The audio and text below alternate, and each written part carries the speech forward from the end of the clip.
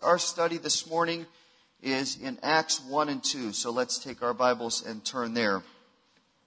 Acts 1 and 2. We did a series in the book of Acts a couple years ago, and we have referred to this part of Scripture many times. Great text of Scripture, and just so exciting when we look at it to see what the Lord is doing. I don't think we can ever study this text enough because it really shows us the potential of the church. Not church as a building, not church as a congregation in one place, but the church as a whole, the body of Christ, what God can do in our midst, and the powerful promises and the powerful sufficiency that He has in our lives. And it really, this text really shows a secret that is unparalleled. We see a power here that's kind of unparalleled throughout the rest of the New Testament, or even throughout the church age. This is a special text. And what's exciting about studying it is that the Holy Spirit really wants us to understand, I believe, and I think this is why He's led us to this text this morning, that He has far more planned for us than we understand, or even that we acknowledge. And that what He's doing here in this text is really not unique. What He's doing in this text is not unusual. It is His expectation for the church. It is what He wants to be happening at all times. Now, as we look at these couple of verses this morning, there are a couple of things that stand out just at the very outset. First of all, we need to remember that these were ordinary men and women just like us. And yet their faith and their yieldedness and their willingness to commit themselves to the work of the Lord was such that He really, literally used them to transform the world. Second thing we need to understand is that this level of effectiveness, this level of spiritual impact on the world is desperately lacking this morning. Especially in the American church, because churches around the world, the church in other countries and other continents, really in many ways is thriving, with the possible exception of Europe. But the church in America is stagnant, and it is struggling, and this level of effectiveness is missing, even though we have tried every, forgive the phrase, every trick in the book to try to make it happen. And in trying all those different methods and all those different strategies, we have missed the purity of what God has called us to as the Church of Jesus Christ. So the strategies and all the plans and all the things that we've tried to do, the methods, really are not just part of the problem, they are the problem. But this study this morning is not being about critical of that or about coming down on it. What I'd like and what I believe the Lord wants us to see this morning is to have our hearts stirred like the people at Pentecost that heard this message. And to crave what we see in this text, that we will be used of God. I don't mean just a little bit. I don't mean a lot. I mean in ways that blow our mind, in ways that we can't imagine, in ways that we just go, what in the world is going on? Look at the Lord work. Does anybody want that this morning? Does anybody want to see that happen? That we wouldn't just kind of go through the motions and do our thing and come to church and have a little bit of it. No, that God wants to explode what the church is doing. And again, this is not unusual. And I think we tend to view Acts as like, wow, look at Acts. That was amazing. That will never be repeated. I would respectfully disagree. God wants to repeat this again and again and again and again and again. He does. Why would He show us this and then have us live marginally? Why would He show us this and say, but my expectations for the church in 2014 are far less? His expectations are the same. And what we see is powerful. Look at it. Just 3 verses this morning. Start in Acts 1:14. These all with one mind, speaking of the apostles and those that were gathered, these all with one mind were continually devoting themselves to prayer, along with the women and Mary, the mother of Jesus, and with his brothers. Now go down to let me read 15 too. At this time, Peter stood up in the midst of the brethren, a gathering of about 120 persons who were together. Now go over to chapter 2 and verse 37. Pentecost has happened. The Spirit has come. Peter has preached this sermon. It's the end of the sermon in verse 36. Verse 37 says this. Now when they heard this, they were pierced to the heart and said to Peter and the rest of the apostles, Brethren, what shall we do? Peter said to them, Repent, and each of you be baptized in the name of Jesus Christ for the forgiveness of your sins, and you will receive the gift of the Holy Spirit. It struck me this week that it was just 120 people. Not a big following, not what we would expect after Jesus had done 3 years of ministry that had radically changed people's lives, after he had taught doctrine that just amazed everybody, after he had healed people, after he had raised people from the dead, after he had ministered to people who were hurting. After 3 years, it was just 120 people. The crowds less than 2 months before that had cried out Hosanna and had wept and had praised God and had said, thank you that you've brought the one who will be the king, who will be the Messiah, as they threw their coats and the palm branches on the ground less than 60 days before. And now here we're just left with 120 very ordinary, very simple men and women whose hearts have been changed and who had decided that this Jesus was the one that they were going to completely give themselves to. But now he was gone. And they were still a little sad and still a little confused. And yet they were excited because he said, I'm going to send my Spirit to you. So hang out in Jerusalem. Just wait, because my Spirit's coming. And that's going to be great. And they have this sense of expectation and this sense of anticipation that God's going to use them in a very significant way. But every one of them, every one of the 120 had failed and abandoned Jesus within the last 2 months. They had either run away or denied him or didn't believe or had no expectation of his victory, no sense of what was going to happen, no anticipation of the resurrection, or they doubted that it was real once they heard it had happened, or some kind of combination of all of that. Not one of them had been completely faithful and completely loyal. Not one. Not one of them was waiting expectantly at the tomb on the third day going, I'm ready. I don't know where everybody else is, but I am here because Jesus said he was going to rise again. Not one. And Peter, we know and have studied many times, failed the most spectacularly. Repeated public denials after he bragged, I'm going to go to death with you. I'll go to the cross with you, Jesus. I'm going to be right there with you. Now, we know that, and it's important, and we've studied it before, but the reason I'm bringing it up again is because that context is important. Jesus' disciples were not really respected. The crowds didn't really respect them. The critics didn't really respect them. Even Jesus several times had said, what is wrong with you? Where is your faith? Why are you so full of doubt? Don't you understand who you're with? And even when they're with him, they get it wrong. They have the wrong priorities, or they miss his teaching, or they're weak, or they're just kind of off on their own. Now, that's not to be critical. They had committed their lives completely to him. I don't know if I would have done that if that were them, because it was a difficult challenge. They took on a lot. But what we do need to understand is to see them realistically.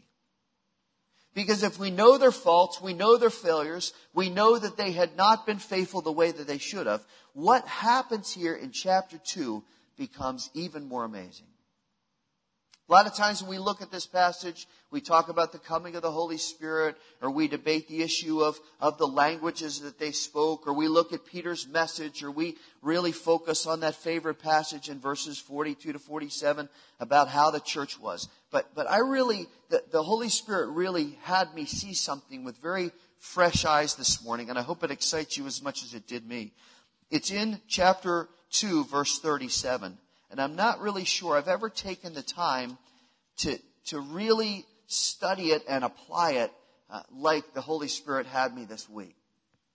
And he raised some questions to me about my own analysis, my own personal commitment. Are you doing what I've called you to do? Maybe you need to be a little more introspective. What about decisions you're making? And I think that's important. We need to ask ourselves those questions, right? Even though sometimes it's a little discouraging. Like, conviction. I don't like conviction. I'd rather be out of conviction. But the Holy Spirit uses conviction to say, where are you in this? Not a pity party, not trying to create insecurity, but an honest assessment about the effectiveness of our lives and the effectiveness of our church. So what really challenged me, look at verse 37, what really challenged me was seeing the reaction of the crowd at Pentecost as they looked at these 120 men and women and saw the change in them and saw their fresh witness for God.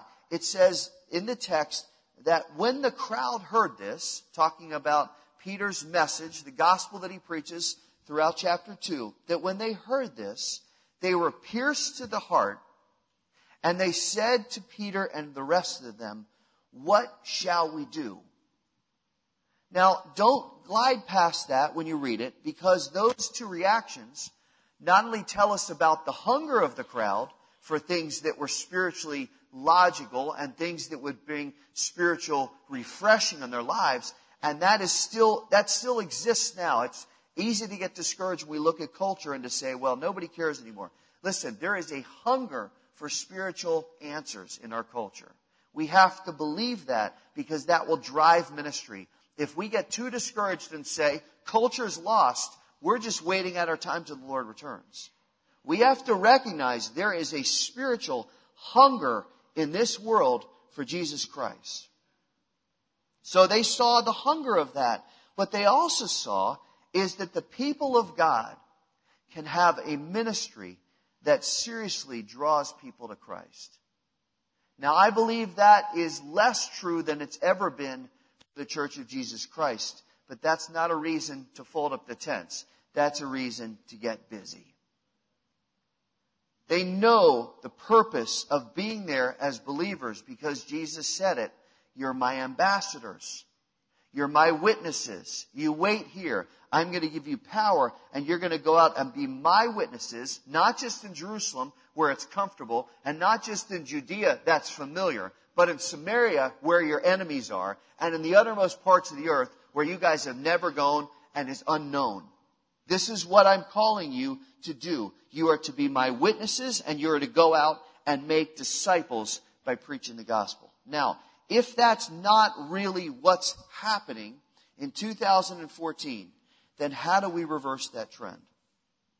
Or maybe the better question is, how do we as believers, how do we as a church become so effective and so much a representation of Jesus Christ that every person we run into says, I want to know what's going on. And I want to trust the one that you're trusting. Now you say, well, Paul, that's a cliche, and we've heard that before, and every person. This is the reality of Scripture.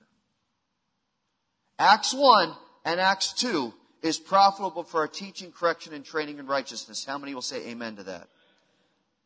So this is not some passage where we can go, it doesn't apply to us. Let's go to Ephesians. I can study that. Or let's look at Romans. Or let's study Revelation. No, Acts 1 and Acts 2 applies to us. So it may seem like an idealistic question. Well, how can we have a life that's so effective that everybody we run into says, what is going on with you? And how do I know the confidence and hope that you have? But that's not idealistic. It's reality. And there is absolutely no reason to conclude that we are living and operating under a different system than they did in Acts 1 and 2.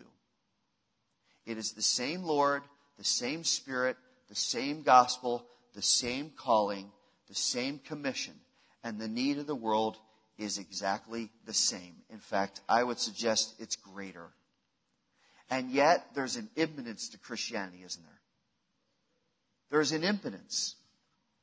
There's an insular focus on self, and we're trying to be cute and clever. And you know what? We've got to be honest. We are not seeing the reaction of Acts 2:37. Now, how do we get there? How do we get there? When they heard this, they were pierced to the heart, and they said to the apostles, what should we do? Now, there are three things that are happening here. Write some things down this morning. Let's interact with the text. There are three things that are happening that we want to see happen through our own lives and our own ministry. Number one, there was a profound spiritual awakening in the hearts of the people in the crowd. The text says they were pierced to the heart. The word in the Greek means they were emotionally agitated, and emotionally agitated to the point that it pained them when they heard the gospel. It pained them to realize that they were spiritually misguided because they had not put their faith in Jesus Christ and that He alone is the Savior of mankind. And unlike the majority of our culture, they didn't reject that fact. They didn't scoff at the fact that they were in sin. They didn't mock the fact that God loves us and God intervened to rescue us from the punishment of sin. Instead, their hearts were pricked. They said, we want to know the answer. So there was a spiritual awakening. Second, the people were convicted and they didn't run from it. People from all tribes and nations had come to Jerusalem. And yet when they heard the gospel, they didn't say, you know what, let us go back home and think about this and wrestle with this a little bit. And maybe we can write you and find out what it's about. No, they wanted to know right then. You see, true conviction doesn't postpone a response. When you are really under conviction, when the Holy Spirit convicts you and He says, change that now, true conviction doesn't say, let me think about it. Let me take some time. Let me process it. I'm on a journey. I've got to figure it out. And let me wrestle with it. No, true conviction means you change now. That's how we know we're sensitive to the teaching of the Holy Spirit. Because when the Spirit convicts, we act. So the people, look at it, they say, we need this. What do we do now? What a contrast to the religious leaders who, when Jesus spoke, said, we don't want to listen to you. We want to kill you. And that leads to number 3. Look at it. The people wanted to know how to experience change. This is not just curiosity. It's not just, wow, that's really something to think about. Let's take some time. Let's go to lunch. Let's figure out what this is about. They immediately said, how do we change? Status quo spiritually is never enough. If you haven't trusted Christ, status quo is not enough. You need to put your confidence in Him and be saved and be transformed. If you're a young believer, status quo is not enough. You need to grow and mature in your faith and study the Word and be in fellowship and be strengthened. If you're a believer 40 years like I am this summer, status quo is not enough. You need to deepen and develop and mature and have your faith go to a new level that it's never been before. God never wants us to be stagnant. And when this crowd hears the gospel, they say, we want change. And look at what Peter says. He says you need to repent. That means renouncing sin. That means not trusting in yourself for salvation. It means having faith in Christ to forgive you and cleanse you and secure your salvation. Listen, there is nothing passive. There is nothing soft about repentance. It is painful. And it is an attack on self to say, I am a sinner and I need to confess it. And Lord, you need to change my heart. Change cannot happen without repentance. If you are waiting for God to make you a different person, then you need to spend time repenting and clearing out your heart and saying, look at me, find any crevice in my heart that is not surrendered to you and change it. So the crowd says, what do we do? And Peter is honest. He says, you need to repent. That's what we need to do with people. We need to say, if you don't trust in Christ, you need to repent. If you are a believer and you are wandering away into sin, you need to repent. Let's stop dancing around the truth because that doesn't help people. Let's go right to it and say, here's what needs to happen. The world wants to reframe Jesus' message and say he was about love and tolerance and he just wanted to hug everybody and just tell them it was okay. And there's a universalism creeping through Christianity that at the end, God's just going to accept everybody and you don't really need to do anything. That is not the message of the gospel. Jesus' first message was repent. Repent. Now, these three things happen. Let's go to the next section and try to bring this to a close. These three things happen. Thousands put their faith in Christ. The early church's birth, it's very significant. These 120 people are right in the center of it. So let's ask a question, because I don't know about you, but I get really excited when I read that. From chapter 2, verse 37 to chapter 2, verse 47 is just, it just stirs you. It just makes you passionate. You go, wow, look at that. The church was saving people. It wasn't transfer growth. They were saving people every day. New people were being brought into the thing. People were being baptized. They were devoting themselves to prayer and teaching and breaking bread. They had a sense of awe. Everybody was together. It was all common. They had sincerity of heart. They were praising God. They had favor with the people. And God added numbers daily. How many want that? So we read that and we go, that is tremendous. That is awesome. Boy, I wish that would happen. Now here's the question, and let's not be quick to answer it. What prevents that from happening today? Now we can come up with all kinds of creative, logical explanations, both theological and practical, and I've heard them all my life. Well, that was a different time. And God had a different purpose. The church had to be started, so God gave a special anointing. The Holy Spirit doesn't work this way anymore. It was specific. People are more skeptical now, and there's so many options, and there's technology. We just can't see this happen again. And you know what I say to that? Every one of those answers is incorrect. Those answers are a smokescreen because we try to explain this away because it's uncomfortable to us. It's uncomfortable to me that we're not seeing this happen.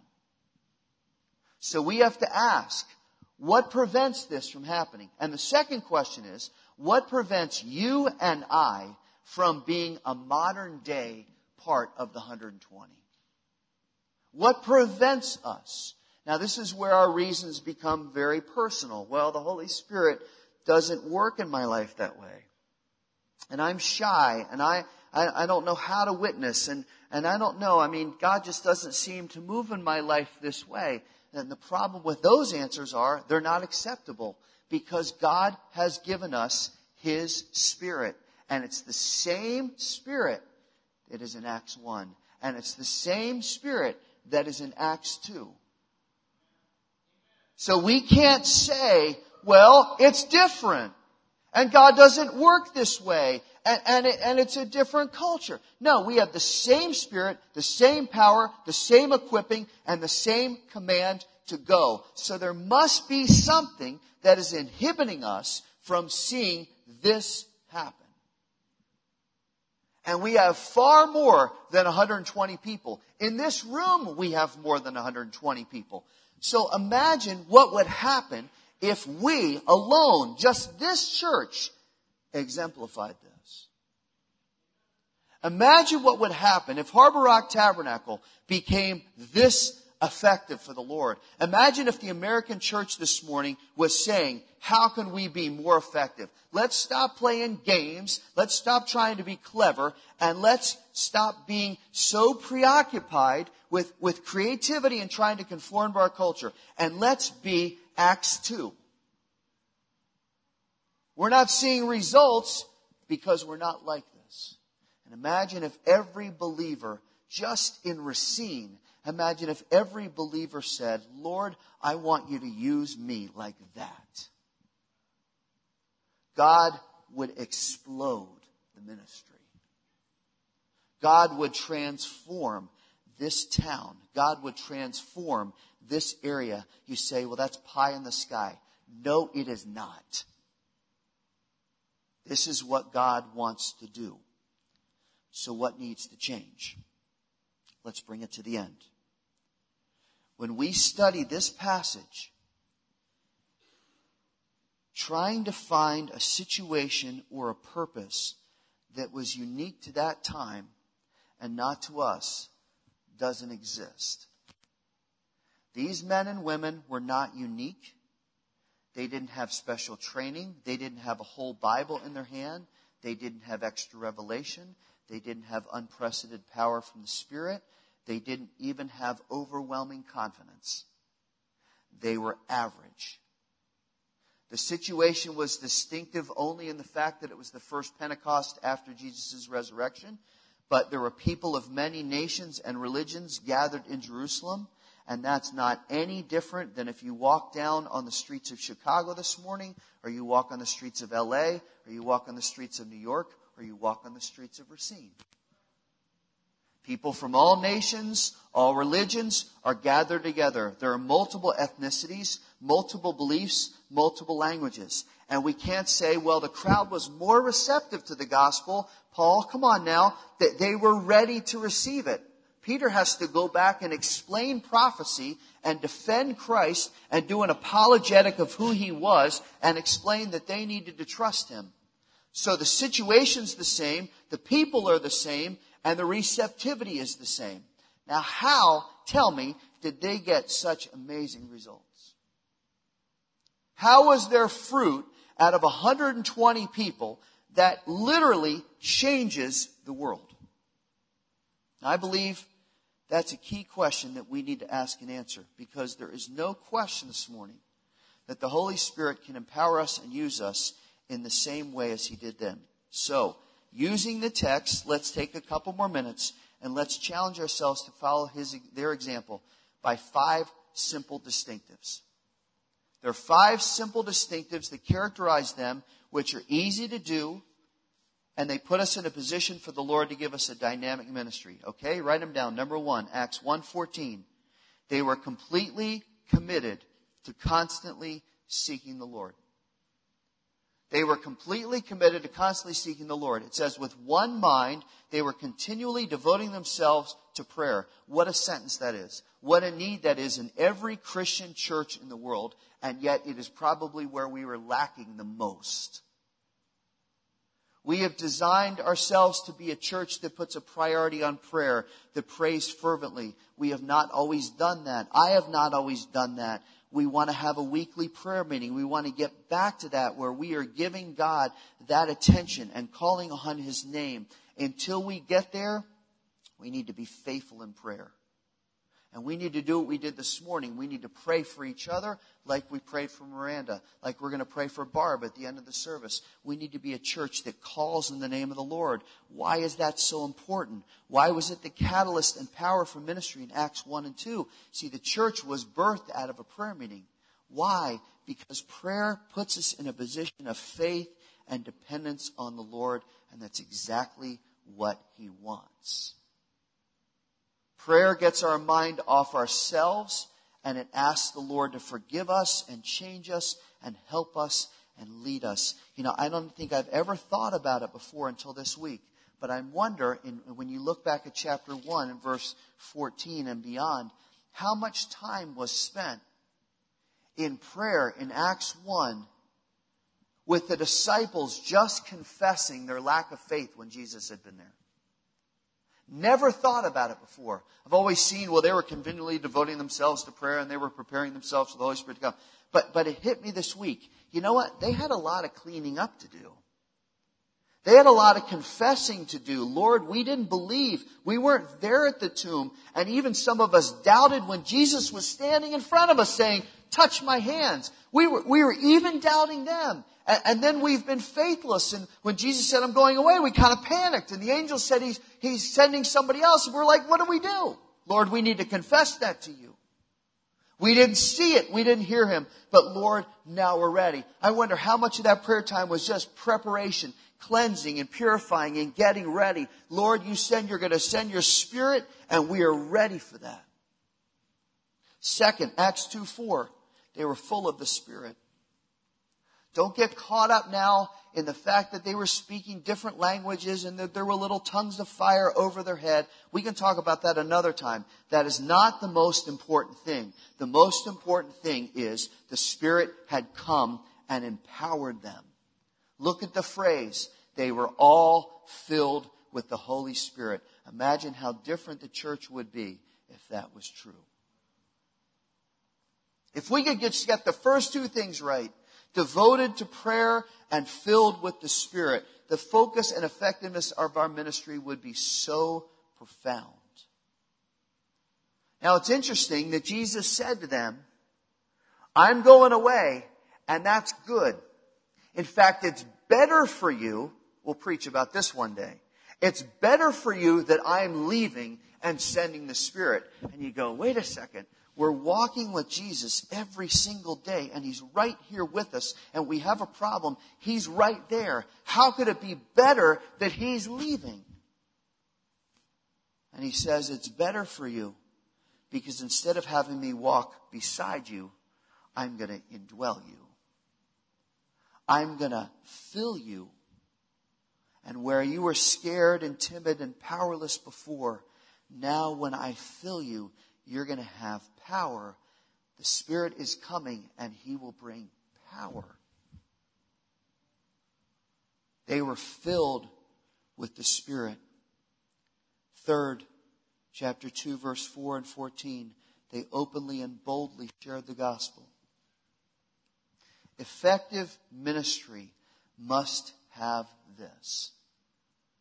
We can put on programs and have services that are entertaining, and we could have messages that are relevant, but none of it matters eternally as much as telling people Jesus Christ loves you, He died for your sins, He rose again, and when you trust in Him, He will change you forever.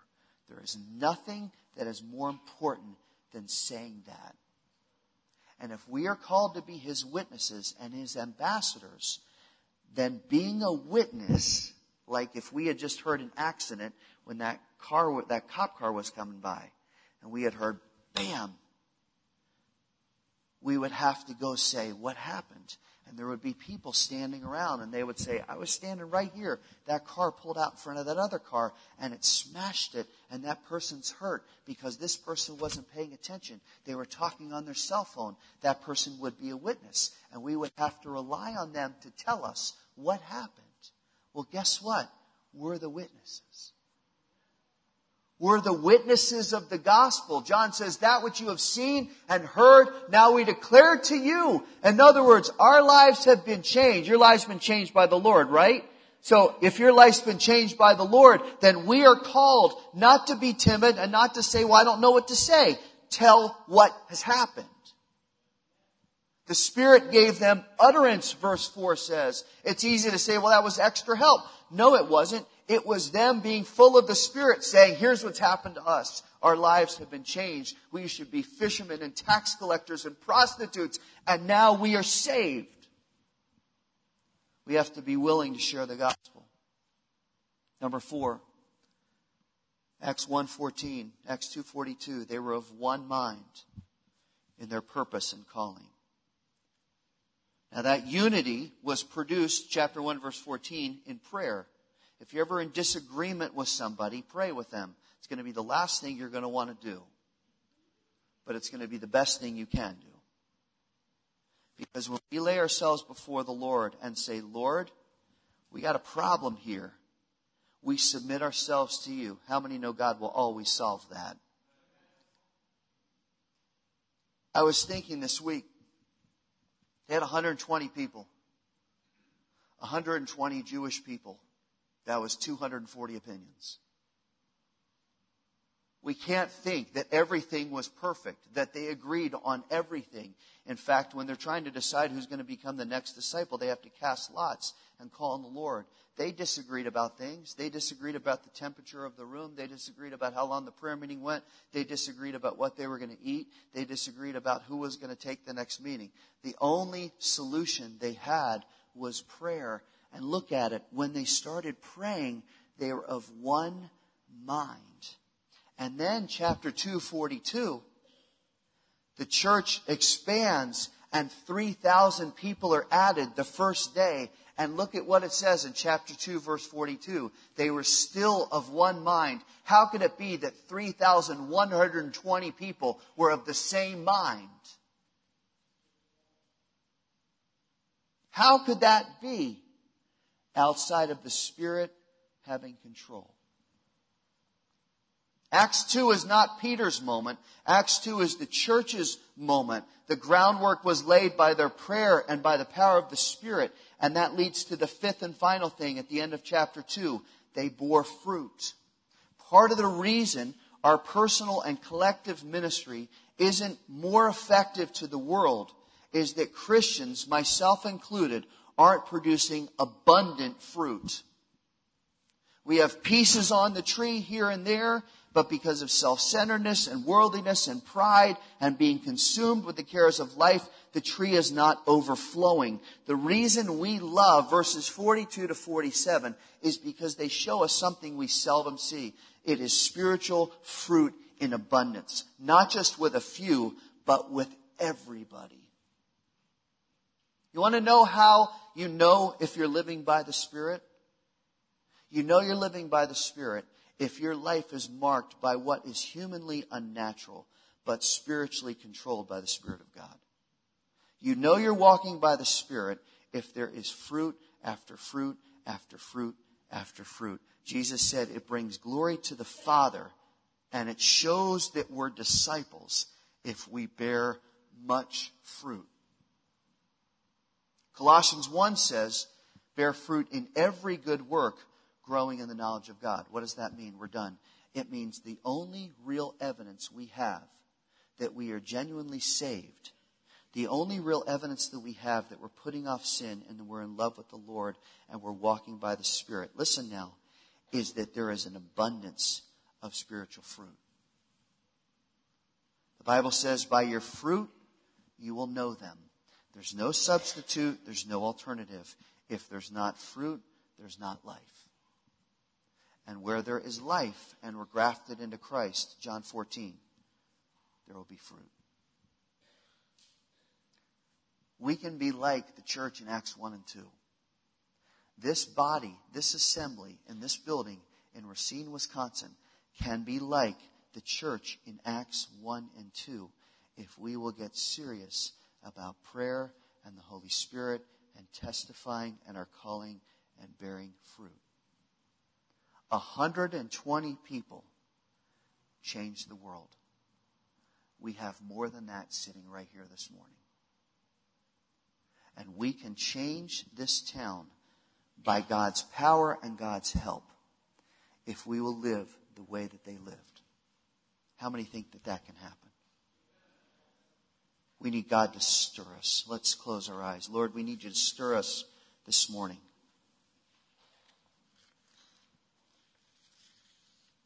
Lord, we're skeptical in our hearts by nature.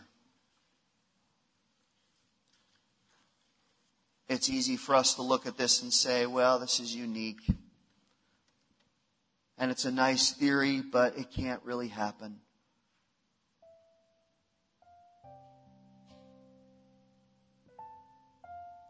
Lord, this is not any different of a time than it was in Jerusalem at Pentecost. You're still our Savior. The Spirit is still our help. The gospel hasn't changed. Culture hasn't changed. Maybe it's gotten worse, but it hasn't changed that much. And our calling is the same. Go into the world and preach the gospel and make disciples. And Lord, I pray you'd stir my heart this morning. I pray you'd stir the heart of every person in this room that loves you, that we would not accept the status quo anymore. That we would not be passive, timid, fearful, hesitant, but that we would go forward and say, Lord, do this work in our midst, even if nobody else is praying, and I'm going to pray it. Even if nobody else is going to go, I'm going to go.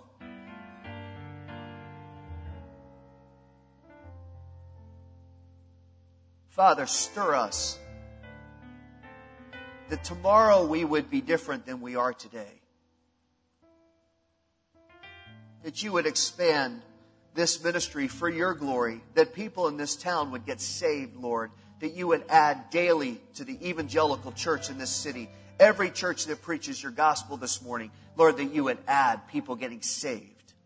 That we would be bold about preaching the gospel. That we would not be hesitant because culture tells us to stop. Father, stir us this morning that we would be one of the 120 and more. Exponentially, Lord, that you would bring person after person that says, this is how I want to live. And Father, we will praise you and we will glorify you as we already have this morning. That people are knowing you and trusting in you. Lord, help us now. We know the enemy is going to come and he's going to create doubt and he's going to try to preoccupy us with other things today. But Lord, may this word stay in our hearts.